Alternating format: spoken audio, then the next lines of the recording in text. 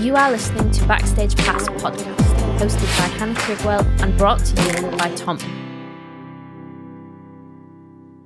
The Backstage Pass podcast is a guide for upcoming artists and newcomers to the music industry. Each week, I speak to experts in different fields, and in this episode, I'll be talking to Jamie Foxy Blair from Awesome Merch about the items that sell well on a merch table and important things to keep in mind when buying your first order of merch to sell on tour.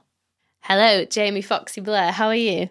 I'm good, thank you, Hannah. How are you? I'm good. So you are client manager and e-commerce manager for Awesome Merch. I am, yes. I remember ordering my first t-shirts from there and it being a much smaller setup than it is now. So I wanted to talk to you today about just merchandise in general for artists and bands and what you think. But first we're going to do some quick fire questions. Okay. Are you ready? I think so. Badges or stickers? Stickers. When I first started at Awesome Merch, and I actually started pinning badges, and it is the worst thing I've ever had to do. It hurts. The pain in your thumbs before you get used to it. Eventually, it's kind of like playing the guitar, I guess. I didn't your realise skin it was hardens. like a manual thing. Oh. Yeah. So for that reason alone, stickers. Socks or sandals? Socks. I like toasty warm feet. I'm sure there'll be people watching this who rock their socks and sandals, and please stop, for the love of God. Screamo or emo? Emo. I need to be able to sing along. Nobody wants to hear this screech. There's a whole load of options, isn't there, when you are a band or an artist and you get to the point where you want to make some merch. Just the stereotypical first base thing in my head would be t-shirts. But now there are so many options. Yeah, absolutely. It's quite an outlay, isn't it, of expenses if you're a band or an artist that's just getting going and you're trying to get some t-shirts. It can really add up depending on how much you're ordering. But would you advise to get something smaller, and what would it be? If it was something smaller, I would probably advise pins, if it's something that you think will sell well. And it's the kind of thing I think that was actually on a merch table and you were selling it for $5. It's the kind of thing that people would be like, I'm just going to add that on to my order. Have you ever had a band or artist send you a design where you're like, that it's not good, let's change it? Sometimes. We do have, one of the good things about, I think, Awesome Merch is that we have quite an on-hands customer service team and artwork team. So if there's anything that's not going to particularly work, we basically have experts in that field that can kind of guide people the right way. I think where some people maybe tend to go wrong is trying to do something a little bit sort of out of the box in the hope that it would work.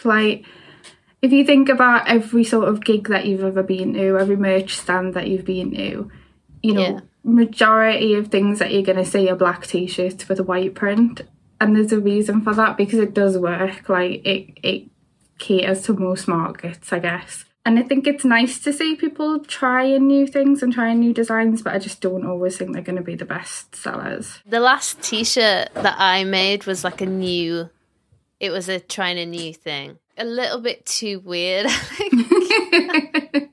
Sometimes just the simpler is the better, isn't it? Yeah, that's it. I'm all for weird and I'm all for trying new things, but I think you have to know that your target audience is gonna like that. If you're an out there weird band, your fans are probably gonna absolutely love it. But I guess, the majority of the time, stick with black and white and you can't go wrong.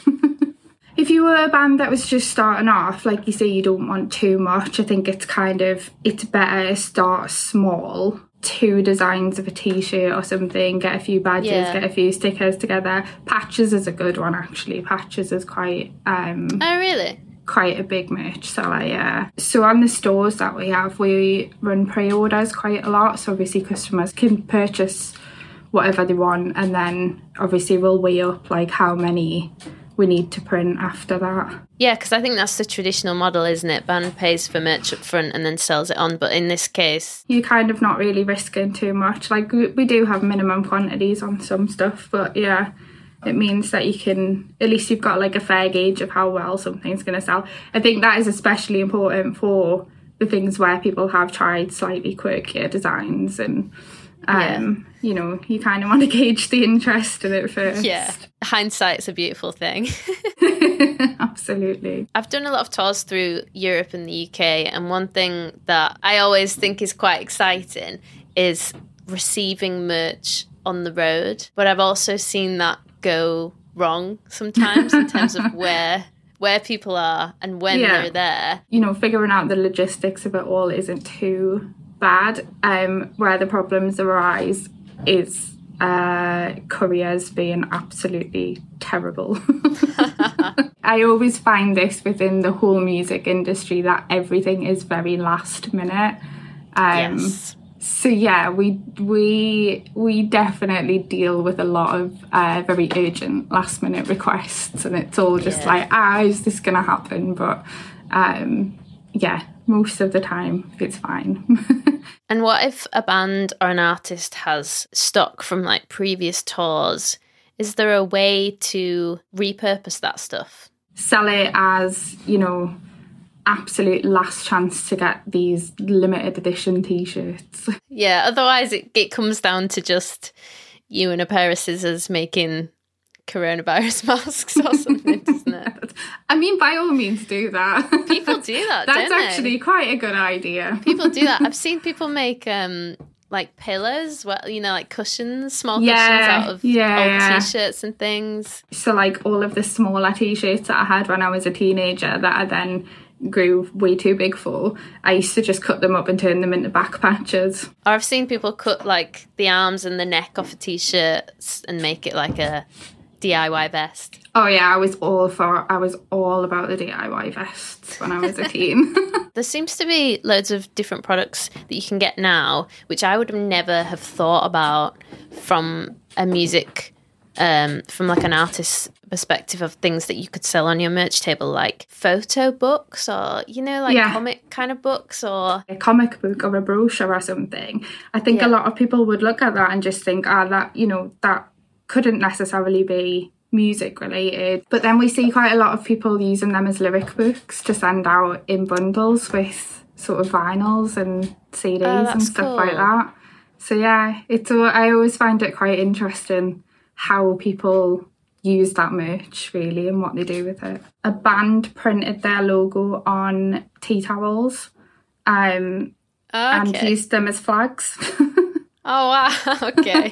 From your experience, if it's a product like a t-shirt or a mug or something, do you think it's better to go with like a logo or the actual image of the band? I don't think there's much merch with photos on. I think we maybe did something for the Cribs once that had like an image of them on, but yeah, I think sometimes it can be tricky, like getting that to relate to print, if that makes sense. What is your track of the week? Dream Nails, Lonely Star, and I have pretty much had that on repeat all week. And what is the best lesson that you've learned in your career so far? Stick to what you know sells. Don't go too weird, as I said. This is like not necessarily music related or anything, but always just be honest. Like, I think there's I find that there's too many people that are a little bit sort of not secretive but hold back information where there's music concerned, and I just think being straight up with people is probably the better way forward. There's a lot more emotion attached to things than people think in business, and I think like, sometimes it's hard to be honest from that perspective, but I totally agree with you. Like, if there isn't honesty, it's just pointless. Yeah, exactly. Like, you want to have, especially like from a client's point of view as well, like you want to be able to have that trust there. And I think another probably quite important lesson that I've learned is that people are way more understanding than you think they're going to be a lot of the time. Like, you know, unfortunately things do sometimes go missing, couriers, like deadlines are missed or whatever.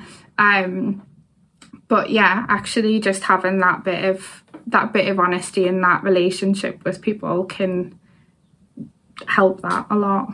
Well, thanks so much for speaking to me on this podcast. It's been great to have you on as a guest, and I think a lot of people will find your advice very useful. You're welcome. Thank you for having me. Thanks for tuning into this episode. Be sure to hit subscribe and leave a comment to let us know what you think, and I will see you next time on Backstage Pass.